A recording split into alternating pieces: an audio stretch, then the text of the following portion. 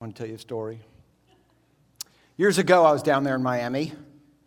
I was heading back up here. I was heading north on I-95.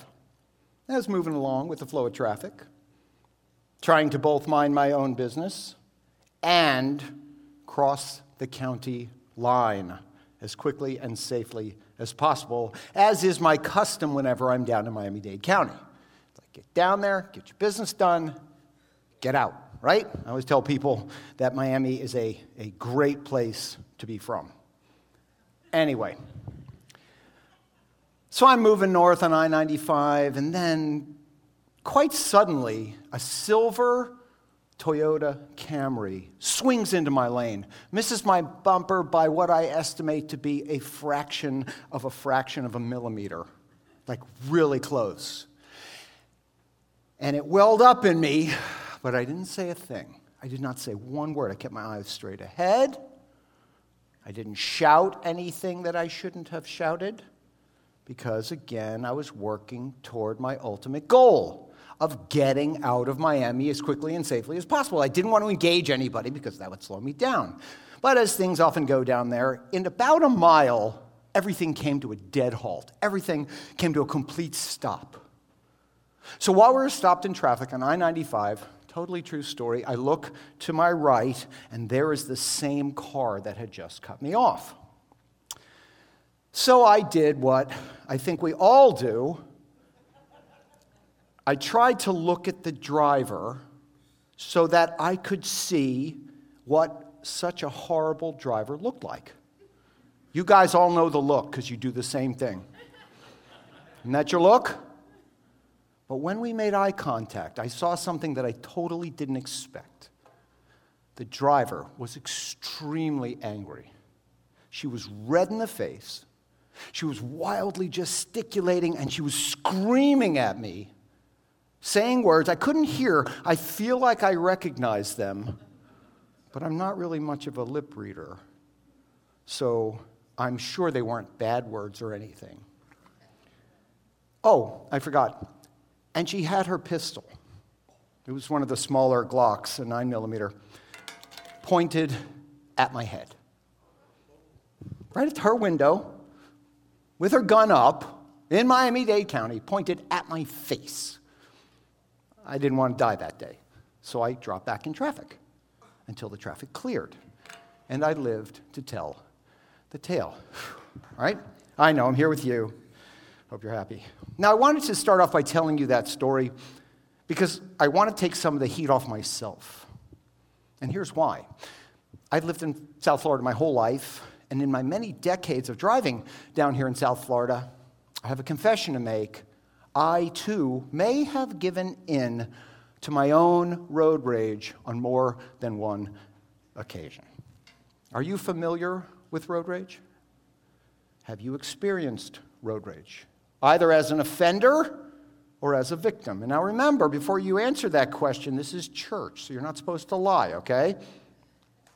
Road rage, by the way, is defined as any aggressive or angry behavior exhibited by a driver that is meant to intimidate or threaten other drivers. And those behaviors do include rude and offensive gestures. All right, now you know the definition. Now you want to re-answer the question? Has anyone ever experienced road rage as an offender or a victim? Yes. Okay, we all have, right? No one is above it. No one is immune from it. Not even here in quiet, peaceful, tranquil Boca Raton. Earlier this week, Beth and I were at Walmart. I swear to myself, every time I shop at Walmart, I say I'll never shop there again, and I keep on going back. I don't know what it is. You save 75 cents on an antiperspirant, and you just keep going back. I don't know what that is. But anyway, we were leaving Walmart. We're in the parking lot. It was sort of, sun was beginning to go down, and this woman who was driving full speed through the zebra crosswalk that I happened to be walking through, screeched on her brakes and began to scream at me and call me some very unchristian names.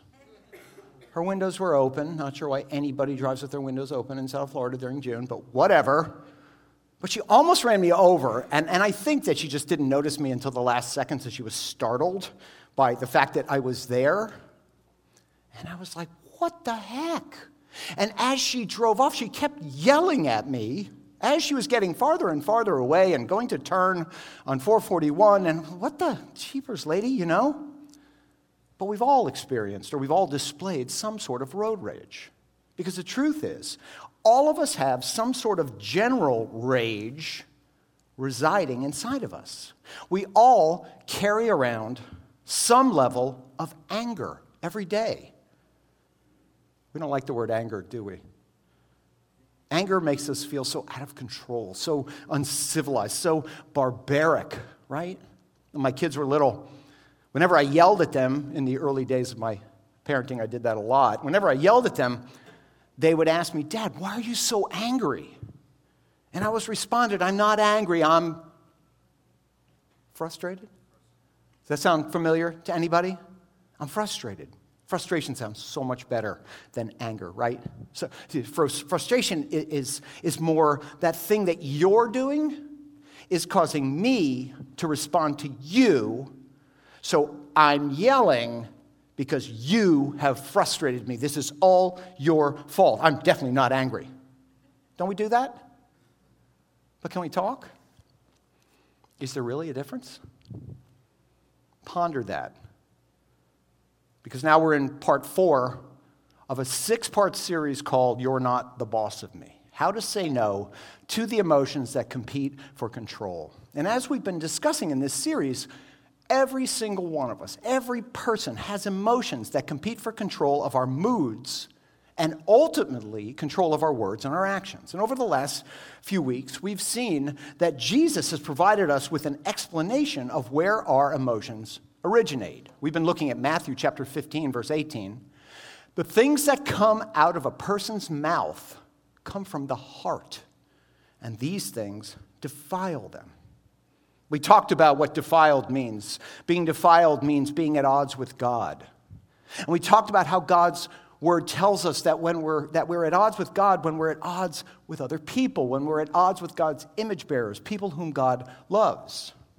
And those things that defile us originate within us, from our hearts. And then they come out of us, and they proceed to harm those whom God loves. And then we saw how Jesus specified the identity of those defiling things that come from our hearts. And he told us how they all begin with bad thoughts, with evil thoughts. Matthew 15:19. For out of the heart come evil thoughts, murder, adultery, sexual immorality, theft, false testimony, slander. Mark's gospel added a few more: greed, malice, deceit, lewdness, envy, arrogance, folly, and so on. And it's these evil thoughts that are the first step to our evil deeds. You have to have an evil deed before you do an evil thought.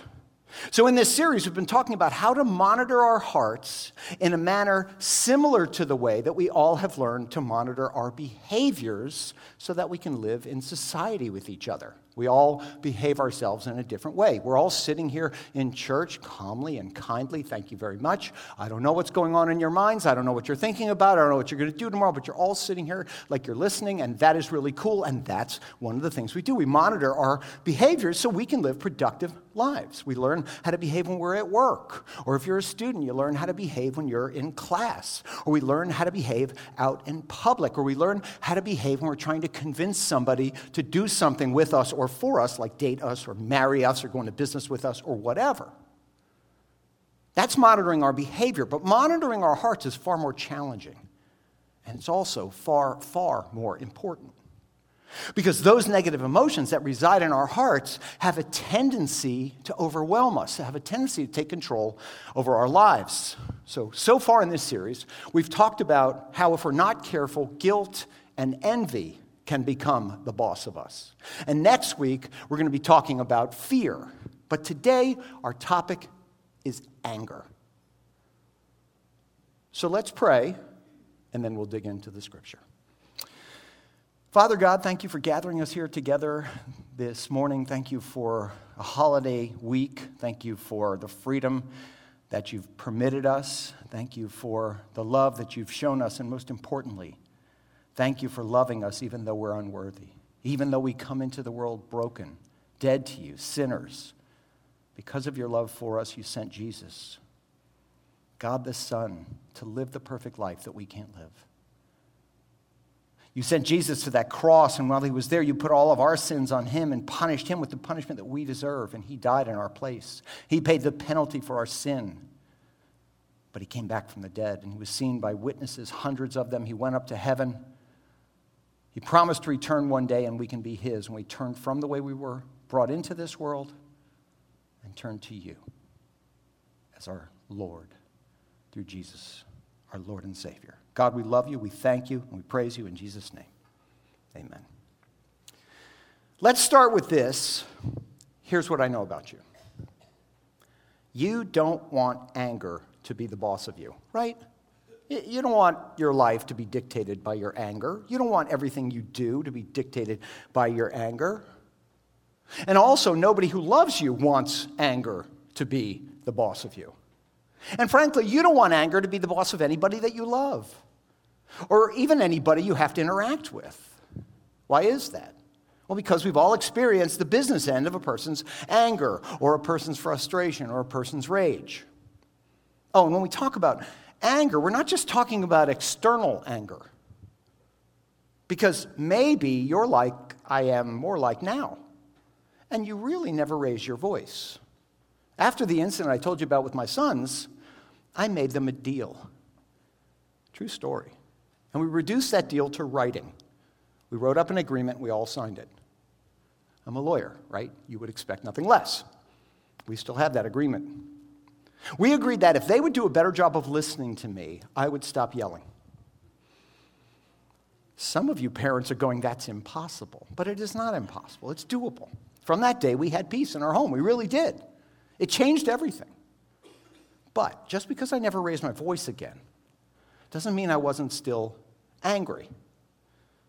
Even though I don't really lose my temper and raise my voice, I still display my anger in other ways. Maybe some of you do the same. I brood. Do you do that? Kind of walk around quietly, your face all screwed up. I growl. Do you growl? Anybody watch Ted Lasso? Yeah. You remember Roy Kent? That's what he did, growled all the time. That's what I do. I growl when I'm upset with something. Or I'll get quiet, real quiet. And when I'm quiet, people notice, because I talk so much. I've been told that my silence is intimidating, and that it has the same effect or worse as external anger on the people closest to me. So whether you try to use anger quietly or you use anger in the traditional way to verbally shut people down, anger is a bad boss.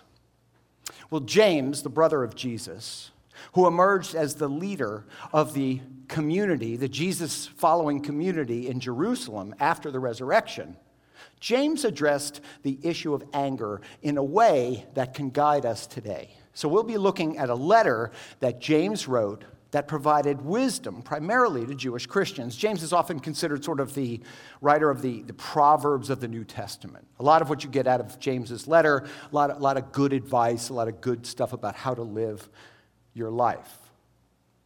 In his letter, we know the letter as, of course, the book of James. James gave us a principle that will be invaluable in your quest to keep anger from becoming the boss of you. Are you ready? Here it is.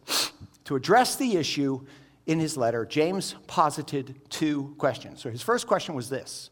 In James chapter 3, verse 13, this is the New International Translation. Use any translation you like if you're following along. Who is wise and understanding among you? So James is addressing this question to a person or to people using the term wisdom. Now, by wisdom or wise, James is referring to insight. Who among you has insight? Wise and insightful people, you see, understand the fact that all of life is interconnected. Things that we do have repercussions elsewhere. Wise and insightful people understand, they get the fact that the past influences the present, and the present influences the future. Whatever's going on now is going to show up some way later. All of life is interconnected. So James was asking, do you have the proper perspective on things? And then he says, okay, essentially, if so, here's a challenge for you. Who is wise and understanding among you? Here's the challenge. Let them show it by their good life, by deeds done in the humility that comes from wisdom. All right, humility that comes from wisdom. If you think you have a proper perspective on things, let me see it in the way you live your life, in the things that you do. And let me see it in how much humility you display. So here James is saying, a wise person is a humble person. And it follows that people who aren't humble are not wise. Well, the opposite of humble is what? Arrogant. Arrogant people aren't wise, which makes arrogance a problem for God. It's a problem because arrogance is irrational. It makes no sense. Arrogance goes against everything that wise people know about how the world works and how people are. So James is saying, if you're wise, let me see how you live your life. Your true wisdom will be reflected by the humility you exhibit. I was with a group of pastors earlier this week, some young guys and some more seasoned pastors, such as myself. And after our meeting ended, I was talking to one of the older guys, and he and I had noticed how remarkably certain the younger guys were about every single thing they said. They were absolutely positive that what they said was spot on. So the older guy and I both agreed that, like them, when we were younger, we used to be very certain about things, but we kind of wised up over the years. We agreed that as we spent more time among God's people and looking at God's word, the more complex we found people to be, and the more wisdom we would gain if we would just listen and we would study and we would watch. And to that end, today, we are far less certain. We're far more humble. We're far less arrogant. We're far more wise about the things we used to know for certain. And wisdom helps us see things clearly. Wisdom is understanding how the world works and how things are. And that's why the more wise you are, the more humble you're going to be. Now, humility is powerful. But sadly, humility is not normal. It's not natural. So what is natural for humans? James continued. But if you harbor bitter envy and selfish ambition in your hearts, don't boast about it or deny the truth. Harboring bitter envy, harboring selfish ambition, those are natural. But if you allow bitter envy or you allow selfish ambition to attach itself to take up residence in your heart, if you allow that feeling of envy of the success of others or the practice of self-centeredness to define you and to guide you, as you're naturally drawn to do, you're going to have a problem in life. Now, by the way, James makes a statement. He says, do not boast about it or deny the truth. That's James' way of saying, it gets kind of awkward in the translation, which is why it's kind of clunky, but James is basically saying, it's a bad thing if you hold on to bitter envy and selfish ambition, because if you hold on to bitter envy and selfish ambition, that means you make everything about you, in the same way that people who lack wisdom and humility do, in the same way that arrogant people do. So it's nothing to brag about. James didn't want the believers to get stuck there or to be satisfied with that, because God has called the believer to something better. God has called the believer to something higher. James continues, verse 15. Such wisdom does not come down from heaven. So you didn't get that from God. Such wisdom is earthly, unspiritual, and demonic. For where you have envy and selfish ambition, there you find disorder and every evil practice. Okay, so wherever this arrogance, this envy, this selfish ambition exists, you're going to find there disorder and every evil practice. When those things get wedged inside of us, they're eventually going to come out of us. And where there's arrogance, and where there's a lack of understanding of how the world works, and the way things really are, and when there's a lack of understanding of how dependent you actually are on the people around you and the circumstances over which you had no control, when you lose sight of that and arrogance takes up residence in your heart, you can count on there being disorder. So not an ordered life, a disordered life. And there will be every evil practice in your life. James is saying whatever is stuck inside of you is going to come for you, and it's going to come for the people around you as well. Okay, so then having laid the predicate, James told us that the wisdom from God actually looks different. The wisdom from God actually manifests itself in our lives, and here's what he said in verse 17. But the wisdom that comes from heaven is first of all pure, and then it's peace-loving and considerate and submissive and full of mercy and good fruit. It's impartial and sincere. Peacemakers who sow in peace reap a harvest of righteousness. James is saying now the distinction is clear. The stuff that lives in the human heart is not wisdom. It's demonic. It's arrogance. It comes from envy. It comes from selfish ambition, and it leads to disorder and every evil practice. But on the other hand, the stuff that comes from God is pure. It's peace-loving. It's considerate. It's submissive. It's full of mercy and good fruit. It's impartial, and it's sincere. So if you're truly a wise person of God, you will be a peacemaker. You'll be a person who sows peace and reaps righteousness. Okay, so after setting all of that up, James tells us how to keep anger from lodging in our hearts and becoming the boss of us. Which brings us to the second question. We have to jump on to James chapter 4, and here's how he starts. So, what causes fights and quarrels among you? Okay, so he's got I just told you that if you let all of that gunk, all that stuff get stuck in your heart, bad things lie ahead. So he says, let me now see if you understand what I'm getting at. What is it that causes fights and quarrels among you? He's asking, what is the root cause of all fights and quarrels?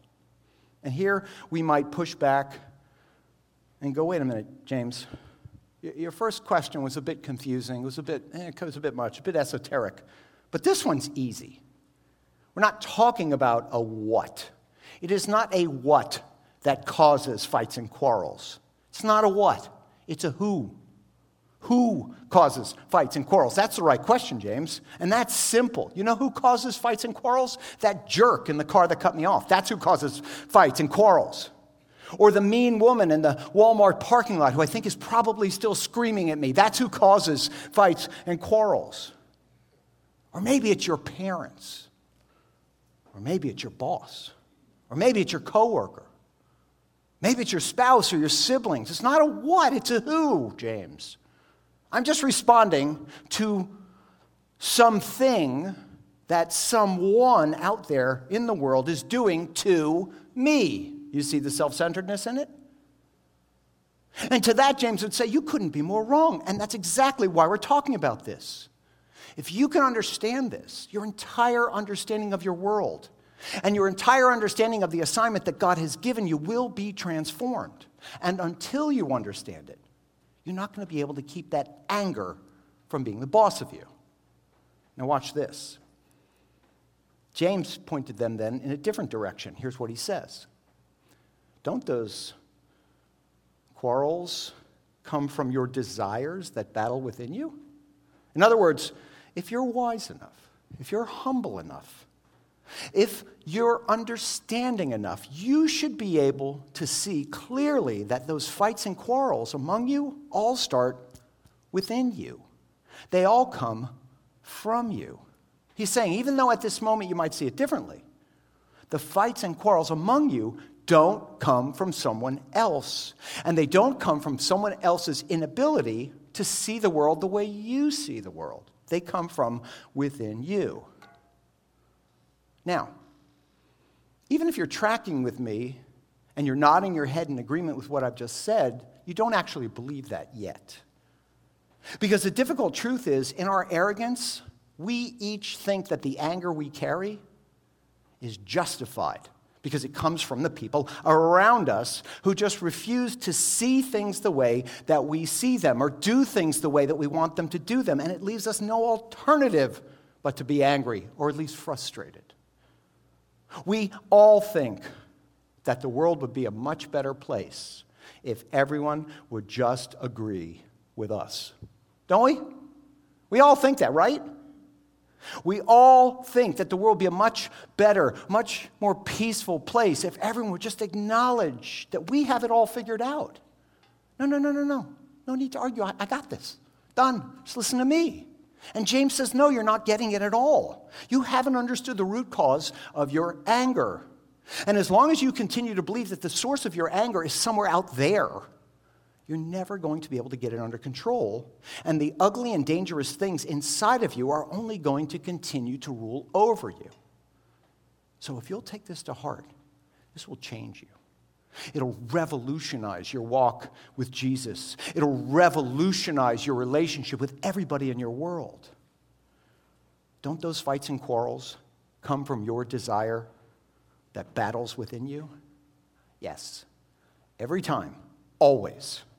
The reason we're angry, the reason we fight and quarrel is because there's something we want that we're not getting. Test James' statement out. Regarding your kids, what do you want? I just want them to listen to me. Regarding your job, I just want them to recognize my worth. Regarding your politics, I just want them to stop parroting the talking points and listen to my well-researched, well-reasoned, completely logical, correct opinion. How about on the road? What do we want on the road? I just want the other cars in front of me to go exactly as fast as I want them to go. I want them to go through every red light I would have gone through. I want them to signal their turns exactly the way I would signal my turn. Signal their lane changes the same way I would signal my lane changes. In life, we all think to ourselves, I want them to give me the respect that I'm due, or give me what I'm owed, or give me what they promised, but they don't, or they didn't, or they won't. And now I'm frustrated. I'm angry. And though in our minds we're thinking, you're right, and in those situations, you have every reason to be frustrated or angry. The truth, according to James, is no, that is not justification. You are wrong. Sure, you want them to listen. Sure, you want them to recognize you. Sure, you want them to agree with you. Sure, you want them to drive in your approved way. Sure, you want them to acknowledge you, and they didn't. And that just isn't fair. And you're not getting what you want. Aww.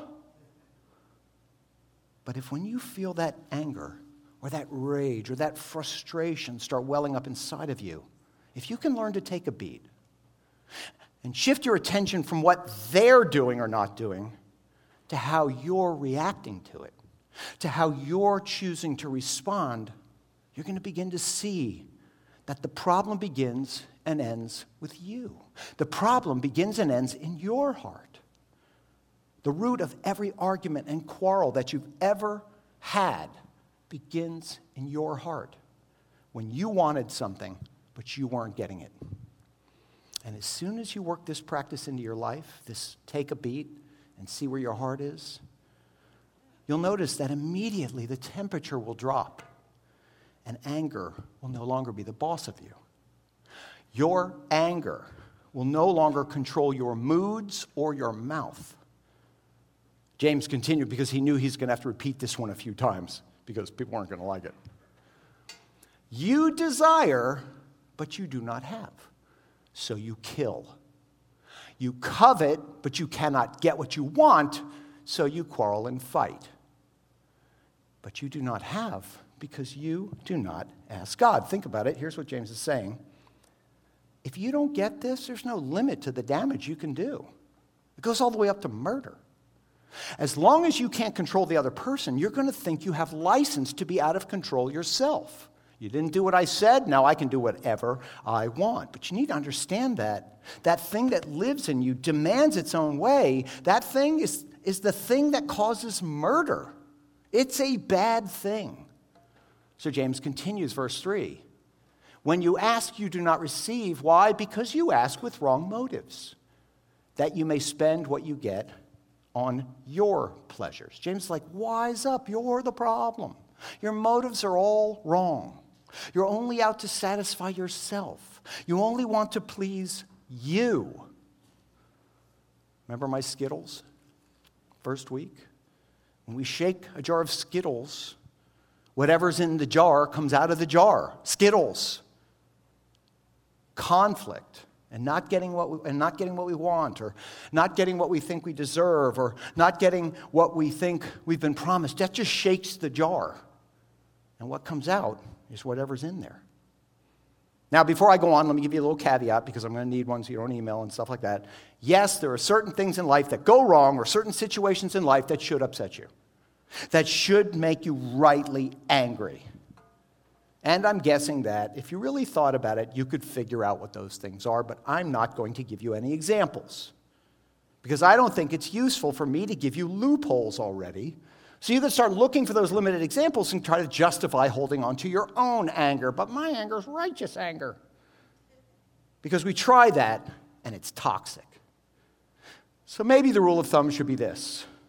If a stranger comes up to you and punches you in the face, assaults you in the street, or somebody pulls up in a creepy van and tries to snatch your child, then your anger is justified, okay?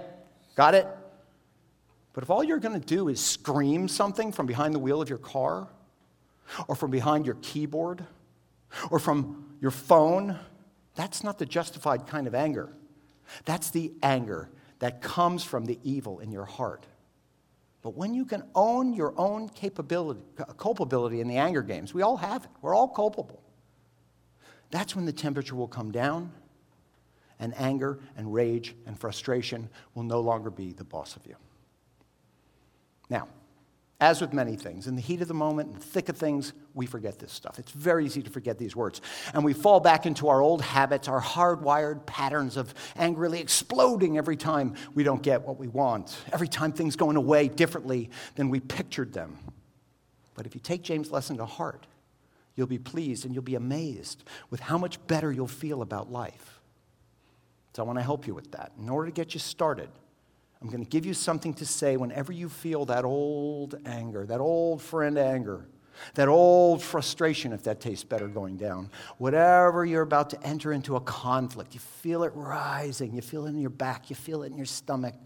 Whenever you're about to enter into a conflict or an argument, you can do this with anyone in any confrontational situation. Whenever you feel that happening, here's what you can say to yourself. I guess I'm not getting what I want here, but anger, you are not welcome. You're not the boss of me.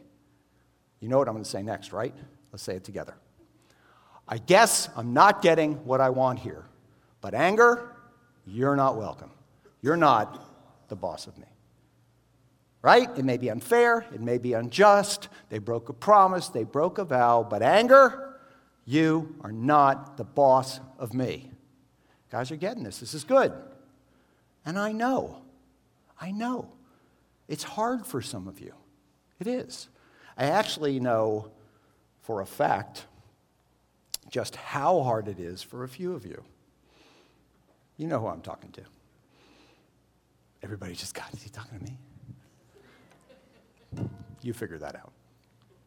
But imagine saying that in the middle of a conflict. And I'm not just telling you what to do, I'm telling you what I'm doing too. James said, quoting Psalm 3, if we'll do this, if we'll humble ourselves, God will show us favor. God opposes the proud, but shows favor to the humble. And James said, if you'll submit yourselves to God and resist the devil, he will flee from you. Come near to God, and he will come near to you. Humble yourselves before the Lord, and he will lift you up. So let's begin to wrap this up. What is your relationship with anger? Does your anger boss you around? Do you allow your anger to control your mood or to control your mouth? I'm working on that myself. I'm not where I want to be, but I'm better than I was. What's your relationship with anger, and are you ready to put an end to it? And if you don't know the answer to that question, or you're not ready to admit it, you know what? Ask somebody close to you what they think your relationship with anger is. I don't believe I'm about to say this because it's a holiday weekend and maybe you shouldn't, but ask your spouse. Ask your children. Ask the people who work with you or work for you. Would they say that anger is definitely the boss of you? Are you ready to put an end to that? Well, James said it calls for humility.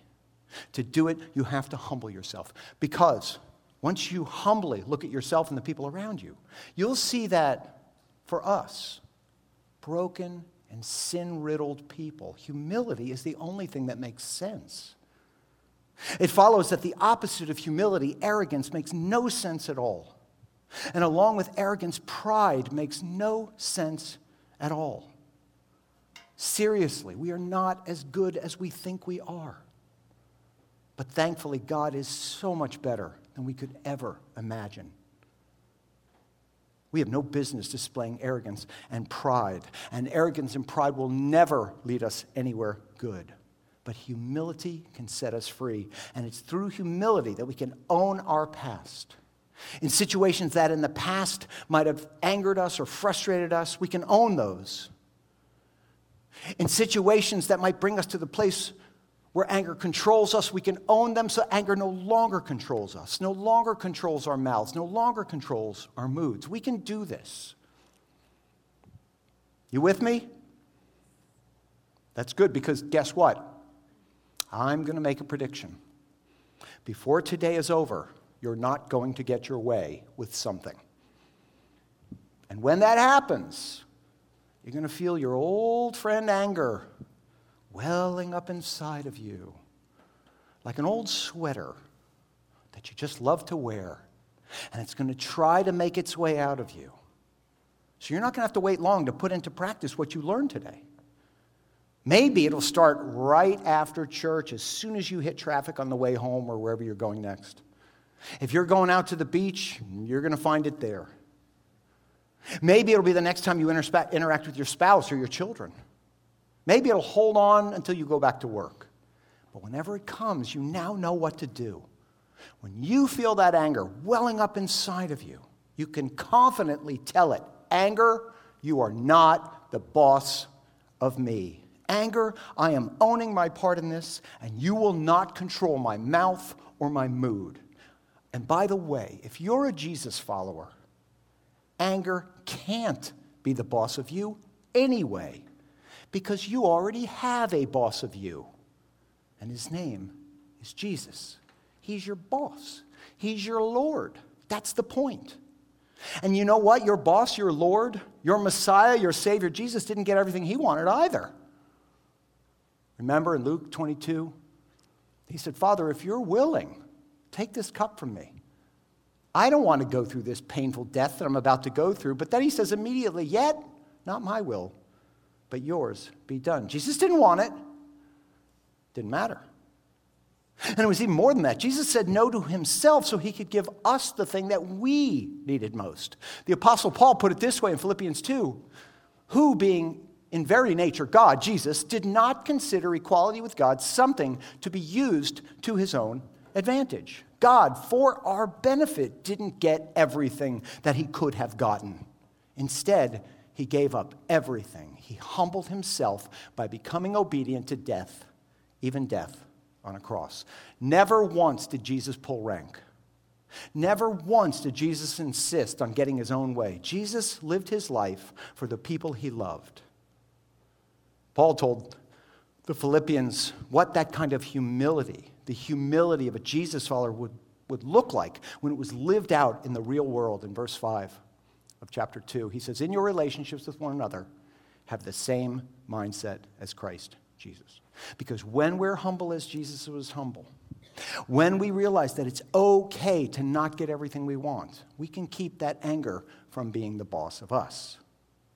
And it's then that we'll stand out as shining stars in the sky, as that shining city on the hill, and point the lost to Jesus as God has called us to do. You see, following Jesus will make our lives better. And one of the reasons that following Jesus will make us better at life is because Jesus will always move us away from self-centeredness. He'll always move us away from arrogance, and he'll move us toward others-centeredness and humility. And when we move toward others-centeredness and humility, our lives will get bigger, and our lives will get better. And then we'll be able to live lives where anger is not our boss. So as we wrap up, here are the questions I want you to ponder this week. Question number 1. Can you describe your relationship with anger? Question number 2, what and who are your triggers? And question number 3, are you ready to acknowledge that part of the problem is that you're not getting what you want? Take a few minutes, if you would, go through these questions with the people who love you. And if you're willing to give anger the boot from your life, I'm going to make a promise to you. I promise your life will get better. It will get much better. Anger will no longer be the boss of you. And anger may no longer be a factor in your most valued relationships. Amen? Let me pray for us. Father, we thank you for James' words today. We thank you that they were preserved for us for 2,000 years so we could read them today.